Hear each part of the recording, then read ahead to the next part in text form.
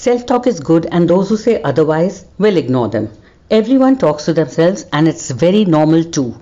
We forget that the mind is the voice of reason and our greatest power to use because majority of our thinking goes on subconsciously. In actuality, we've forgotten that all of us have talked to our favorite stuffed toys growing up. Today, when children talk to themselves instead of listening to their viewpoint, we jump in and even ask them to be quiet out of fear that somebody might be judging them. Muttering under our breath when we are trying to figure out a solution, perhaps thinking through an uncomfortable situation, sorting things out, planning things, that's pretty normal. Talking to yourself actually helps you channelize thoughts. It's a great stress buster. Sometimes it's emotional situations or circumstances that may trigger inner self-talk. But just a heads up, if too much of negative self-talk is happening, seek help.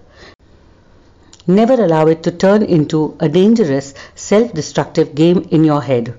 Talking to myself is actually a way of clearing my cobwebs. My mind definitely has a mind of its own and a very loud voice too. In fact, it's in the dead of the night that it talks to me often. Amazing ideas come to my head and I flesh them out in the morning. Perhaps like me in the dead of night, you too are sorting out ideas or planning things out to do the next day.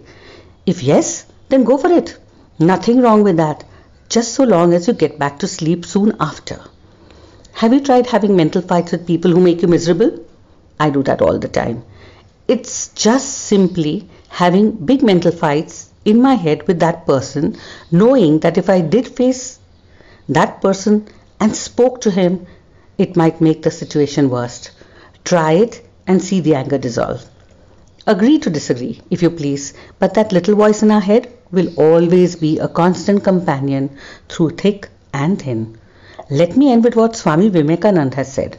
He said, talk to yourself at least once in a day.